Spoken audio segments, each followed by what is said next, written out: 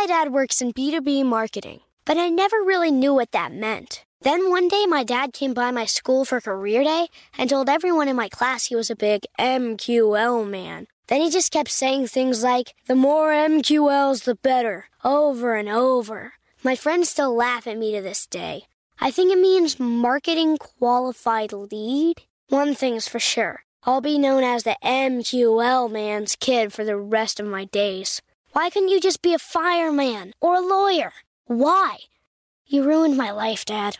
Not everyone gets B2B, but LinkedIn has the people who do. And with ads on LinkedIn, you'll be able to reach people based on job title, industry, likelihood to buy, and more. Start converting your B2B audience into high-quality leads today. We'll even give you a $100 credit on your next ad campaign. Go to linkedin.com/customer to claim your credit. That's linkedin.com/customer. Terms and conditions apply. LinkedIn, the place to be, to be. Take your business further with the smart and flexible American Express Business Gold Card. It's packed with benefits to help unlock more value from your business purchases.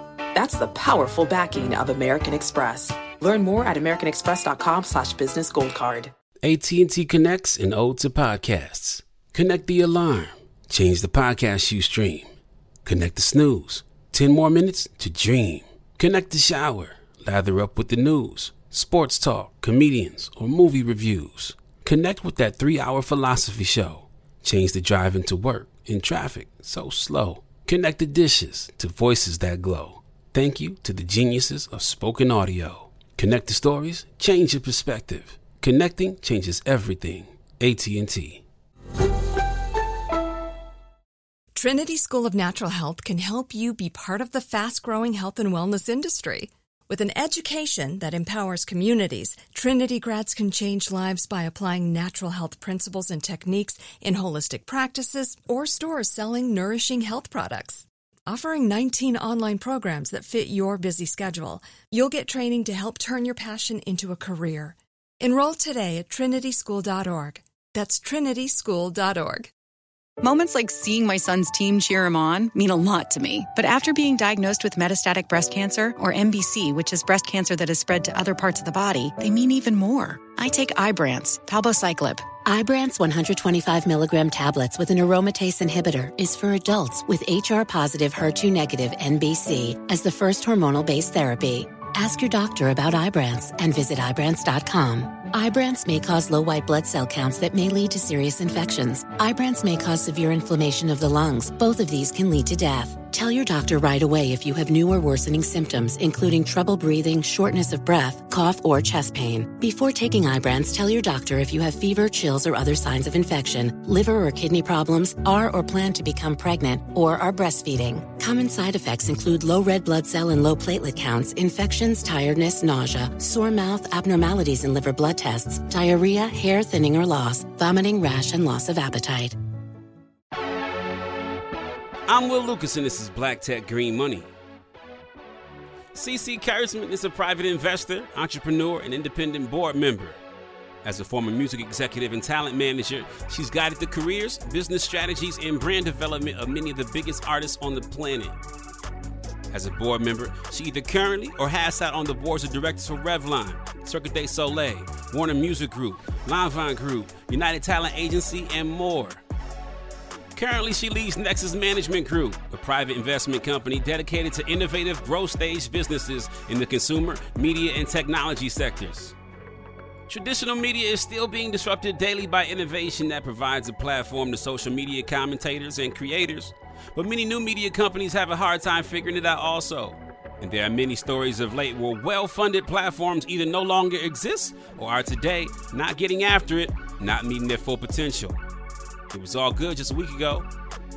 As someone who's an investor in growing media platforms, I asked Ceci to paint a picture of what the landscape currently looks like. Well, I think some of the downfall of some of the larger new digital media businesses, I think really speaks to the venture model, which is quite broken. And I think we're starting to see where the cracks in the pavement are by watching not just these media businesses, but some of the other tech businesses and other businesses that I think are now suffering because of the valuations and the enterprise values that were so frothy in the last 10 years and didn't really reflect the strength and the solid nature of the business. And by that, I mean, now everybody's talking about it, but we knew it was happening when it was happening, right?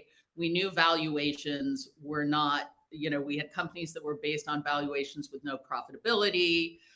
We had companies that continue to raise large sums of capital based on paper valuations, not based on, an actual business model and the health and structure of the business. So it's not, I would say, a surprise that we're seeing a lot of these media companies go away. They're sort of suffering from their own perceived success because they did raise a lot of money, and they raised a lot of money against the expectations of some really, really massive valuations. And it's not to say that these aren't great companies with great prospects, but unfortunately, they were burdened by their own success and expectations that were set for them and by them, really. So what's happening from the venture side that allows that to happen? Is it just so much money in the system that they've got to deploy it somewhere, or is it very charismatic founders? What's happening? Yeah, I think it's a combination of things, right? Media and tech are both sort of suffering in the same, in the same downturn. And the irony is it isn't really about the businesses. The businesses in many cases are still thriving, right? They're still growing, perhaps not at the pace that they did out of the gate or at the pace that was expected based on their valuation. So, they are good businesses, good teams, good underlying business model, but the expectations are out here, right? And I think what you're seeing now is really a correction to where it should be. But of course, anybody who invested at the high valuation sees this as, the end of days, because the valuations are now coming down to a place where probably they should have been anyway. These companies probably shouldn't have raised so much money. Money will cover up a lot of mistakes, and sometimes you actually need to see and live your mistakes and own your mistakes and setbacks to be able to continue to build a business in a healthy way. So from an investment perspective, what does innovation look like these days in media? Because I brought up there's so many people doing this independently, and you also have a lot of social media commentators on these things. So what does innovation look like? No matter how you slice it, media is expensive. To build a media business from scratch is expensive.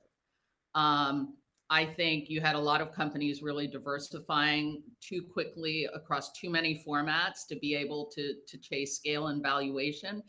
If you look at actually some of the success stories in media, look at some of the incumbents who have actually pivoted in an interesting way. New York Times just launched their app. New York Times is doing very well. This is a, age-old, the old gray lady, as they call her, age-old media business that has gone from being an incumbent and a legacy business and really pivoted in a very, very strategic way into the modern, into the modern era. But this is a company that's been built over 100 years, step by step by step. It had foundation. It had real brand awareness. It had real following. It had real authority in its space. So they had all those foundational elements that were built over the years to enable them to then innovate. A lot of the newer companies really just, built really quickly, and audiences were fickle, and it was really hard to sustain and maintain a solid solid foundation as they needed to scale their audience. And then once the kind of curtain gets pulled back a little bit, they're in real trouble very, very quickly. And so I think about being on social media, very active on social media. It's very difficult for people like me and across, I guess, many different demographics to leave social media to go to another link, another location on the internet. And so I wonder what your thoughts are on let's say I'm going to the New York Times, and then I got a paywall, and maybe I'm not a subscriber. But you're talking about they're growing. So how are these things happening when, number one, social media platforms don't want you to leave, so they may suppress those links out, and then when you get to the place, now I can only read the first line of a story. Well, it's an age-old marketing strategy, right? They have to have content that's compelling enough that you're going to want to get behind the paywall. I think they have subscribers because their brand means something, right? It's like, how many streaming services are you going to sign up for? Most people have Netflix, maybe one or two others, but how do you become 5 or 6 if it's me? Somebody needs to come over there and do an audit on your seriously, right? Yeah. But Netflix became what I call a utility, right? Something that you just you pay like you pay the electric bill. It's not something you turn off, whether you're watching a show that's original to Netflix or exclusive to Netflix or not. That is what every media outlet aspires to, where the content is such that it becomes your utility. It becomes something that you're not going to live without. And I actually think a lot of social media personalities have been able to build their own followings and being able to monetize their own followings at the expense of a lot of these, larger digital media outlets. The idea is their monetization strategy is different. They're able to use other platforms and other platforms advertisers to help monetize and pay some of these social media pundits and personalities.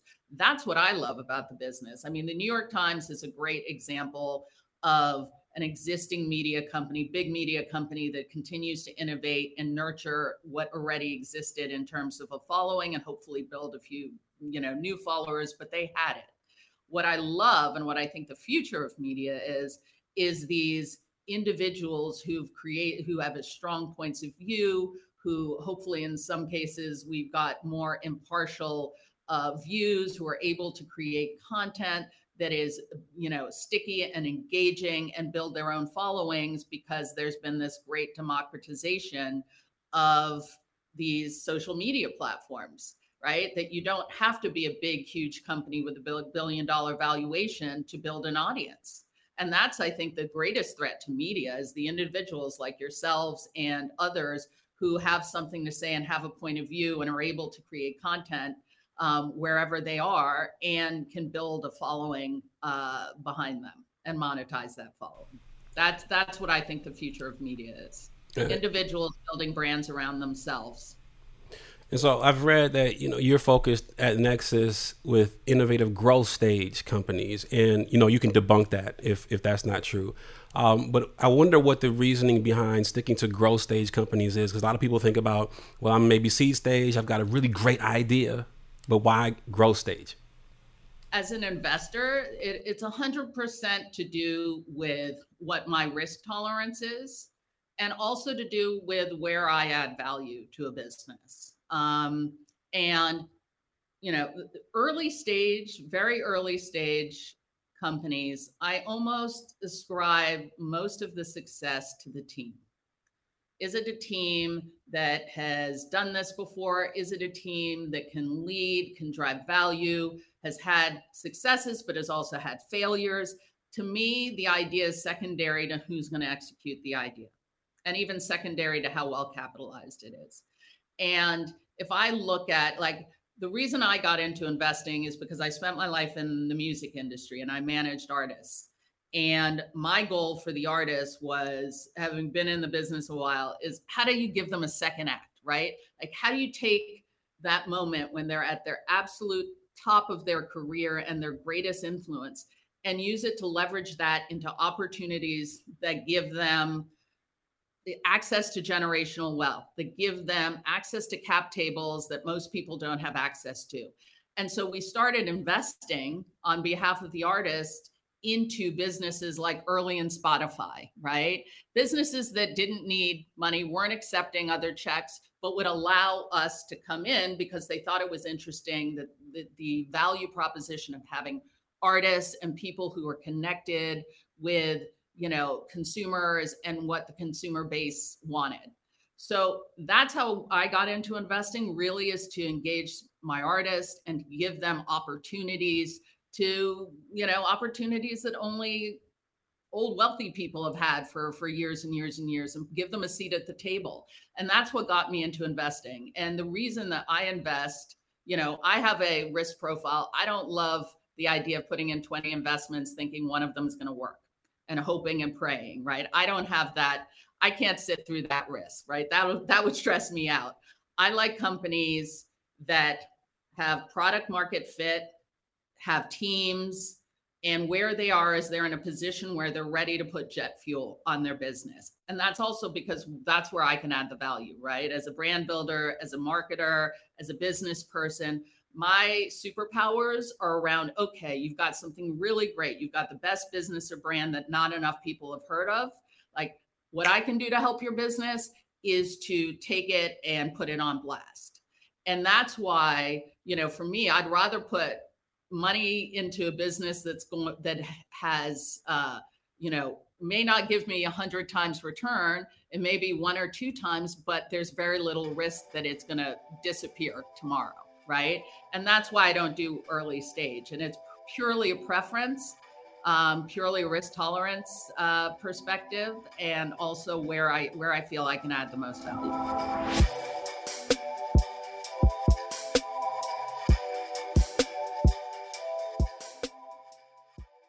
Take your business further with the smart and flexible American Express Business Gold Card. It's packed with benefits to help unlock more value from your business purchases. That's the powerful backing of American Express. Learn more at americanexpress.com/businessgoldcard. AT&T connects an ode to podcasts. Connect the alarm. Change the podcast you stream. Connect the snooze. 10 more minutes to dream. Connect the shower. Lather up with the news, sports talk, comedians, or movie reviews. Connect with that 3-hour philosophy show. Change the drive into work in traffic so slow. Connect the dishes to voices that glow. Thank you to the geniuses of spoken audio. Connect the stories, change your perspective. Connecting changes everything. AT&T. Trinity School of Natural Health can help you be part of the fast-growing health and wellness industry. With an education that empowers communities, Trinity grads can change lives by applying natural health principles and techniques in holistic practices or stores selling nourishing health products.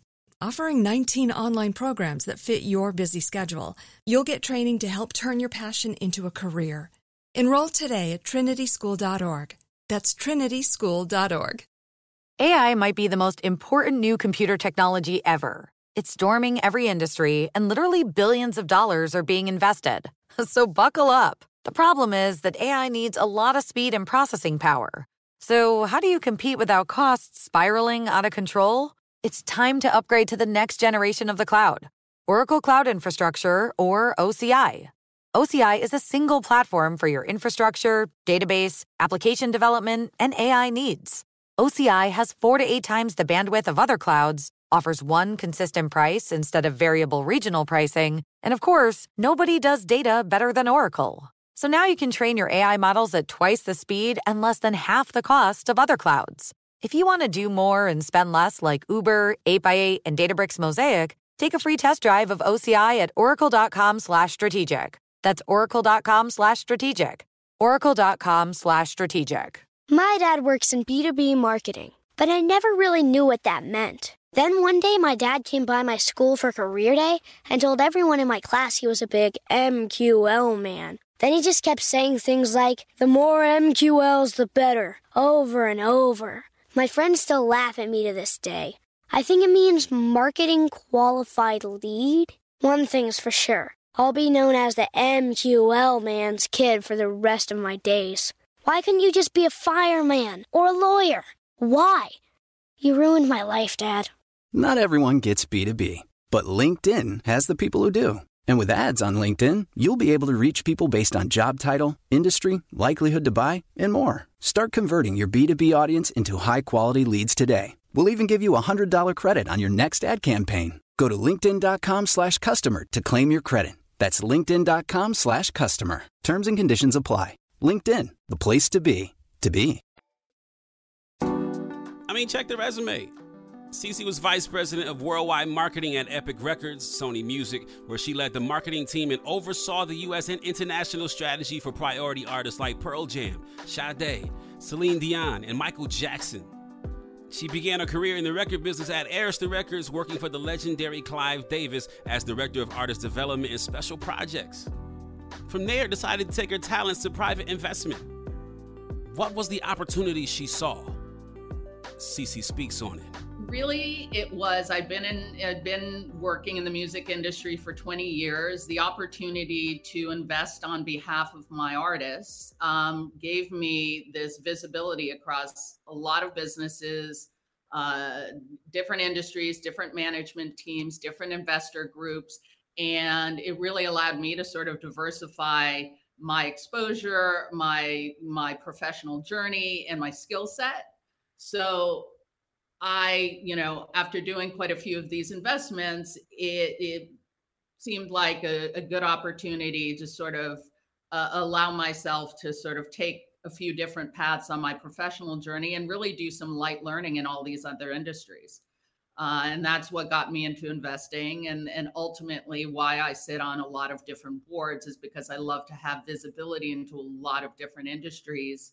But one thing that all of these industries have in common is they're central to brand and brand building. And whether it be finance, whether it be music and entertainment, or whether it be consumer, they're really all like, how do you storytell? How do you message what you're about? How do you message your values? And how do you disseminate that message in a wide, to a wide group of people?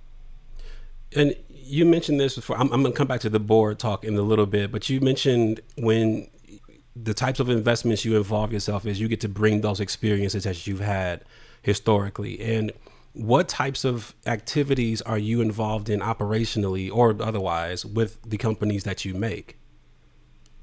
Well, it really varies, Will. I'm involved in big companies like Revlon and Warner Music and Man Group, which is a big publicly traded hedge fund. And I'm involved in earlier growth stage companies that I'm invested in. And they all require different levels of engagement. I would say, management, finding the right management team, done quite a few CEO searches and building the CEO's team and management team. Obviously in areas like music and entertainment, where I have a very specific and longstanding background. I get involved in many areas beyond the sort of more high-level strategic board work.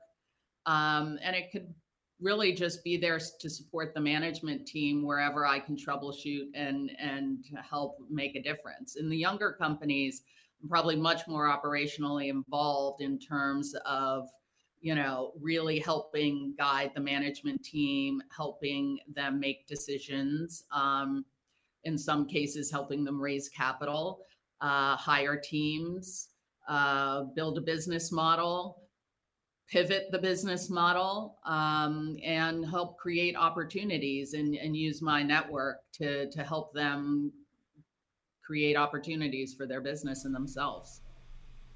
And so we had Ursula Burns at an Afrotech executive sometime last year, and she said something that I thought was remarkable. And I wasn't interviewing her, so I didn't get a chance to dig into this sentiment she had shared. And we were talking about boards, and she didn't understand the fascination with board service to this body of people that were in the room. And so I want to position what I would follow up with somebody who's had your experience. I mean, you at Revlon, UTA, Cirque du Soleil, and Lanvin, and more. And you've had all these wonderful experiences. And what are some good reasons to desire to sit on a board? I'm glad you asked the question because I do a lot of talks about board service, and my side hustle is putting women on boards. It's just something I challenge myself to put 10 women, especially women of color, on boards every year, because it's sort of opportunity begets opportunity, and helping share that network. But I agree with her in some cases. The first question I always ask a room like that is, make sure you've answered the question, why do you want to be on a board? And very few people have the answer. The answer for many people is immediately, it's another sort of notch in my resume. It's sort of the next thing. Once I've done this, and this, that's the next step on the ladder. It looks good. It's, helps my personal brand. I think that could be part of the reason, but I think there have to be a lot more foundational reasons to join a board. And there are some, right? I noted one for me. I wanted to expand beyond my industry of choice, right? Entertainment, I loved it. I'd done it a long time. It's very hard once you reach a certain level to be able to pivot into other industries, right? To be able to have that visibility at a strategic level, not at an entry level, at a strategic level. And board work is one of the ways you can do that, right? You have transferable skills that you've learned building and running businesses in your core field that you can then lend to these other businesses, but also you're learning these other businesses. I didn't know consumer products. I didn't know about supply chain. I didn't know about the capital markets. I was able to bring my expertise into these businesses, but more importantly, I've gotten so much. I am now, if not fluent, certainly conversant in all these other industries. And at a certain point in your career, when you may say, listen, I don't want to be just Ceci, the entertainment person, or the music person. I want to both intellectually and professionally expand my skill set. I think that's a really good reason. I think for an operator of a business, being able to work, if you're a CEO of a business, being able to work alongside and watch another CEO of a business work, and to be able to partner with them and help them, but also learn from them, I think that's a really good reason to be on a board. I think being able to expand your network beyond your industry and be on a board with board members that are from all sorts of different industries and would be a great network for you, another great reason to do a board. I think where people get it wrong sometimes is they're going to make a lot of money. There are some opportunities to do that, but it's not, board work is not, you're stepping in it. That's not what it is. I think a mistake is to do it just purely because you think it's a profile choice. And I think it's important to know, for example, if you're an operator in a business, it's really hard to do board work, right? Yeah. You might be able to do one, but when you're on a board, the time, you don't have to be there all the time. There are very specific times you need to show up and be involved, but you've got to be there. So if you're working a day job, you can't say, I can't be at that board meeting. You can't say, I can't, be on that call. You've got to be able to create the time for that board service. And the other issue I find with some people who have a day job, especially if they're a founder or running a business, is if I'm an investor or I'm a board member on your company, I want to know that you're 150% devoted to your day job. I don't want you using your time and your, mental mass to be supporting another company that doesn't help grow the business that I'm involved in. So it does become tricky, right? A good leader can see the value of being on another board to help them developmentally as a leader. But the idea is they have to be able to maintain their day job at 150%. And if that ever slips, you have the duty to ensure that you're fully focused on your day job. The other thing I think people don't really understand is there's real liability in being on a board, actual liability. So boards get sued all the time. You have insurance, but you need to be prepared for the fact that you have liability because you're a fiduciary of that company. And I think you've seen it, there are people getting sued at Disney right now. There are people who were suing the shareholders that sued Twitter's board. There are a lot of lawsuits. If a shareholder thinks that they did not, that the board didn't act in the full support of the shareholders, they're going to sue. So just be prepared that there is liability that comes with it. The grass isn't always green. Companies have problems, and then you're really on the hot seat, and you've got to be, roll up your sleeves and get involved in solving those problems. And so I'm going to ask this question, and it's going to sound selfish, but there's very credentialed people who listen to this podcast, so there will be value across the board. So I have the privilege of sitting on a few boards, university boards, Ohio Casino Control Commission. We regulate all the casinos in Ohio, et cetera. Some international corporate boards I've sat on.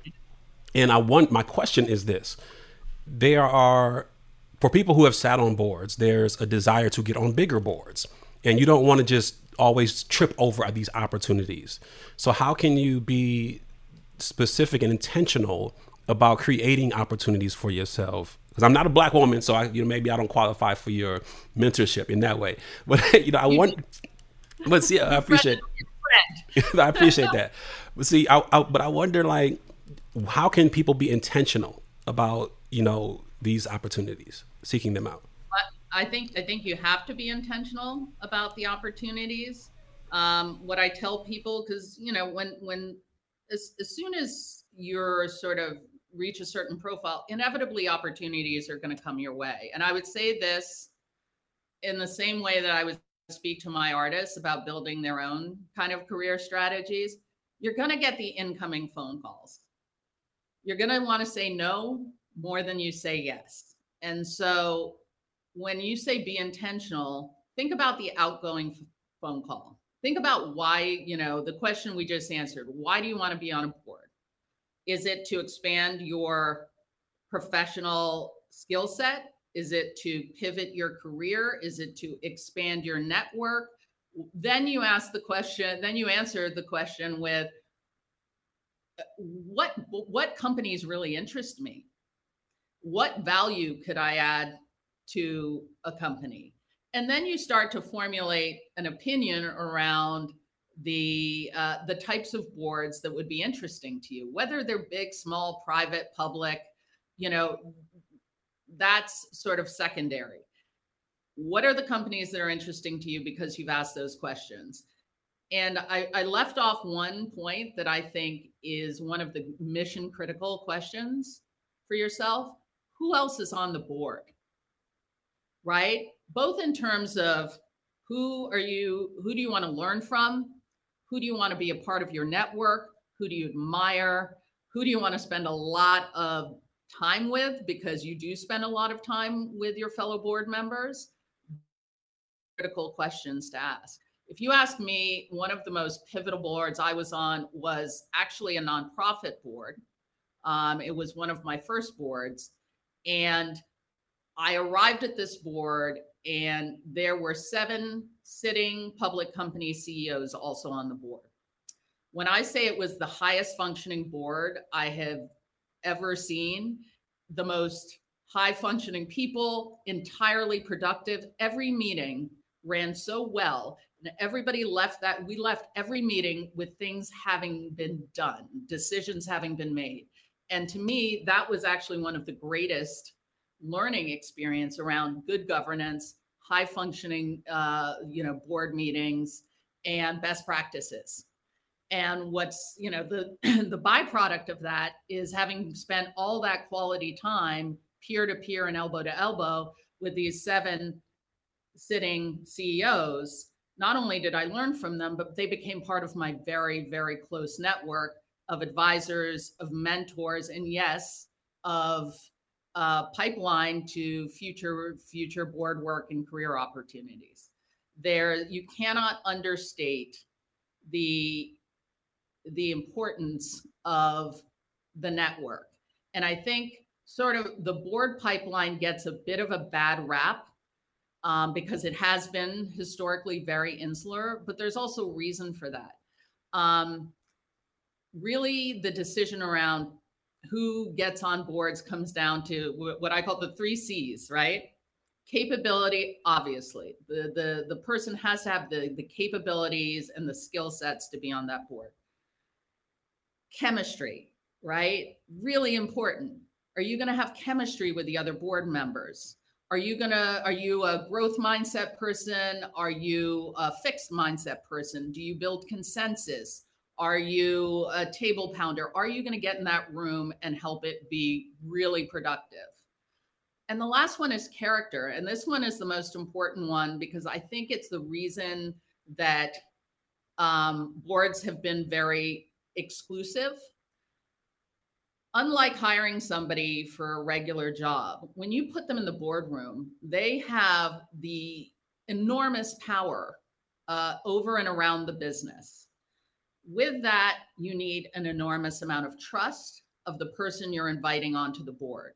You need to trust in their values, in their ethics, in their their ability to not only add value, but to be constructive. And that's not built overnight, right? You can't read that in somebody's LinkedIn and understand, what that character is and, haven't built that trust. So that trust means that a lot of people call people they know. They call people they know. They call people they've worked with. They've called people that have great recommendations because people they trust have worked with them. And historically, that means it's been a very small pool of people to pull from. And one of the things that I certainly try to do is not only put people on boards, but to ensure that the people making the choices and decisions have exposure in their own network to all of these amazing people that may not have been on their radar before, because it's not a supply issue. I think it's a connectivity issue. Giving exposure to the enormous supply of highly capable, talented people who are now a part of their network, and they can build relationships and build trust, which may lead to board opportunities, may lead to other career opportunities, may lead to mentorship opportunities. But I think really building that network and the relationships and the trust is as important a part of developing the next generation of board members, and hopefully a much more diverse and representative generation of board members, as just pipelining resumes and using search firms. Take your business further with the smart and flexible American Express Business Gold Card. It's packed with benefits to help unlock more value from your business purchases. That's the powerful backing of American Express. Learn more at americanexpress.com/businessgoldcard. AT&T connects an ode to podcasts. Connect the alarm.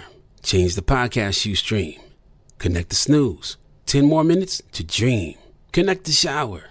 Lather up with the news, sports talk, comedians, or movie reviews. Connect with that 3-hour philosophy show. Change the drive into work in traffic so slow. Connect the dishes to voices that glow. Thank you to the geniuses of spoken audio. Connect the stories, change your perspective. Connecting changes everything. AT&T. Trinity School of Natural Health can help you be part of the fast-growing health and wellness industry. With an education that empowers communities, Trinity grads can change lives by applying natural health principles and techniques in holistic practices or stores selling nourishing health products. Offering 19 online programs that fit your busy schedule, you'll get training to help turn your passion into a career. Enroll today at trinityschool.org. That's trinityschool.org. You can work from the road while turning your vehicle into a powerful high-speed data Wi-Fi hotspot with AT&T in-car Wi-Fi. On a network that covers more roads than any other carrier. Connect up to 10 devices and stream conference calls. Finish up that presentation or answer last-minute emails. Go to att.com/in-car Wi-Fi to see if you're eligible for a free trial today. Based on independent third-party data, always pay careful attention to the road and don't drive distracted. Wi-Fi hotspot intended for passenger use only when vehicle is in operation. Compatible device and vehicle required. If you use paper, you're a human. But if you choose paper, you're a papertarian. Someone who lives a paper-based lifestyle because it has a positive impact on the planet. And also because it's the easiest choice you'll make all day. Seriously. It's as easy as reaching for boxed instead of bottled water. It's as easy as opting for beauty products that come in paper packaging. It's as easy as grabbing eggs in a cardboard container. And that's all in one trip to the grocery store, which, if we're being honest, you were planning to go to anyway. But paper isn't just an easy choice. Papertarians know that it's the smart choice, too. Because paper comes from trees, a renewable and sustainably managed resource. And paper products are designed to be recycled. In fact, when you choose products that come in paper-based packaging, those fibers can go on to be recycled up to 7 times. So why wouldn't you go papertarian? I'll wait. Learn more at howlifeunfolds.com/papertarian. So I was talking to Tristan Walker, who's a friend, who sits on Shake Shack's board and Foot Locker. And we were talking about how, not only is diversity on boards the right thing to do, but there's also an economic reason. There's diversity impacts the bottom line. And I want to ask you a question on this is because at that same Afrotech executive we had with Ursula Burns and Merlene St. Till, who's also on a lot of corporate boards. And there was a conversation around how much weight should we put into being on a board because you may be Black too. The diversity, they need that also. And I wonder what your thoughts are on how we should pursue board opportunities because we might also be Black. That doesn't mean we're not skilled, and doesn't mean we won't have an asset to provide, but we're also Black. How much weight should we put into that? Listen, I mean, if 2 people are equally as qualified for a board role, bring representation onto your board, right? I think, Tristan's point is a really good one, and it's an economic imperative. It's not a diversity imperative. Boards should reflect their entire stakeholder group all the way through, right? That is their consumer, that is their employees, that is their shareholders, that is their management teams, that is their board. So all the way through organizations, the board should reflect every aspect of that stakeholder group. And that just becomes an economic, imperative, because that means you're going to be able to better serve your end consumer, your end business, right? Having representation in the room. It's one thing that actually has driven me crazy about the beauty industry, which is still so segregated, right? Multicultural teams live over here, general market lives over here. And, if you want to actually get the best, for your company, have representation throughout. Bring those multicultural folks in. Have them be at the point of origin of product innovation, of marketing, of C-suite, and yes, of board. And you'll get the benefit of being able to wrap your arms around all cultures and the entire audience. And you also bring some very important and critical perspectives into the room of what they call the general market. So, but, to answer your question directly, I think it's as important that when we get on these boards that we are high performing. We need to get on these boards and not be in the back, quiet, cashing our ticket. We need to come in these boards and have a very strong voice and be able to make a real impact on the board. So yes, I think we need more diversity, more people of color on boards, but it's important when they get on those boards that they're there for the right reasons and that they're there and can make an impact. Otherwise, we'll start going in the other direction. Certainly. I think I read this from Wall Street Women's Forum, and this was written about you. It says, utilizing her artist development expertise to develop businesses and entrepreneurs, Ceci has grown a portfolio of companies taking on varying degrees of operational involvement. And I referenced that because you said something earlier regarding, changing from talent management to investment. And so many of us, particularly career-minded people, think about they may be unhappy in what they're doing today. They may want to do something else. And so many of us think that we need to stop what we're doing to do something else.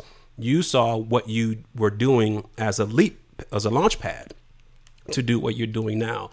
How should we be thinking about reimagining our activities and reimagining our skill sets to be able to deploy them to different targets instead of leaving what we're doing altogether to start something new? That's a really good question. And I think, I think about that word reimagining a little bit. And a word that I hear a lot, which is pivoting. I think taking stock of the skill sets that you've already developed. I think the idea of doing something new is really semantics, right? You're going to bring your experience from whatever you've been doing into the next thing you do. There are very few experiences sets that have no transferable skills, right? So when I say I went from talent management, building living brands, into investing, because immediately you see the same thread where entrepreneurs are like artists, right? You're building their brands, you're telling their stories, you're ensuring that what they want to put forward is also what the consumer understands, creating that connective tissue. That is consistent whether you're dealing with music artists or you're dealing with entrepreneurs and new businesses. Launching a new business in so many ways is super similar to developing a new artist's career. And as soon as I kind of understood that connective tissue, because there were so many familiar moments, it gives you a whole other level of confidence, right? That's like, oh, I'm not switching careers. I am taking everything I've built and developed and learned and internalized, and I'm applying it to a new industry, or I'm applying it to a new position or a new career strategy. But I would never say you're never starting from scratch is what my point is. So really being able to take stock of the amazing experience that you've already built and think about how it translates into some of these other areas.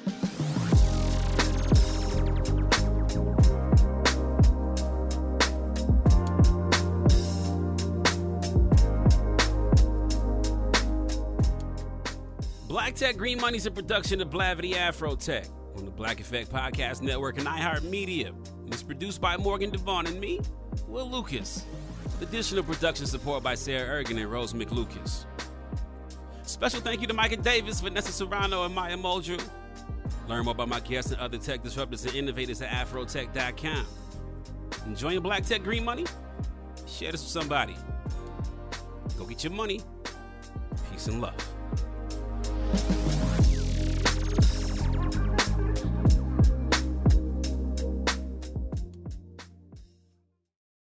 Trinity School of Natural Health can help you be part of the fast-growing health and wellness industry. With an education that empowers communities, Trinity grads can change lives by applying natural health principles and techniques in holistic practices or stores selling nourishing health products. Offering 19 online programs that fit your busy schedule, you'll get training to help turn your passion into a career. Enroll today at trinityschool.org. That's trinityschool.org. We went from normal life, healthy child to acute lymphoblastic leukemia, or B-cell ALL. The St. Jude team came up to get CJ via ambulance. Shortly after that, I noticed a rainbow. It meant that there was hope. We were driving into hope. To have hope is to have your child healthy, and we have that because of St. Jude. You can help kids fight childhood cancer. Please become a St. Jude Partner in Hope today by visiting musicgives.org. Do you love fashion?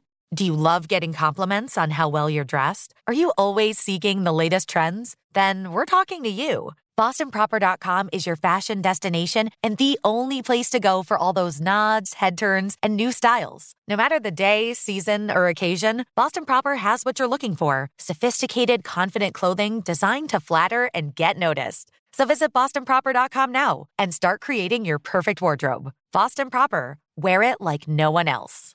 Are you looking for the perfect move-in ready home this spring season? Now's the time to buy at Fisher Homes. For a limited time only, enjoy below-market interest rates starting at 5.375% APR, 6.139% APR. With these exclusive lower rates, you can save hundreds on a move-in ready home and start enjoying the benefits of homeownership even faster. Schedule your personal tour with one of our new home specialists at FisherHomes.com and make this spring the season you find your perfect home sweet home. Financing provided by Victory Mortgage, LLC, NMLS 461249, Equal Housing Lender. Asking the right questions can greatly impact your future, especially when it comes to your finances. So if you're looking for a financial advisor you can trust, certified financial planner professionals are committed to acting in your best interest. That's why it's got to be a CFP. Find your CFP professional at letsmakeaplan.org.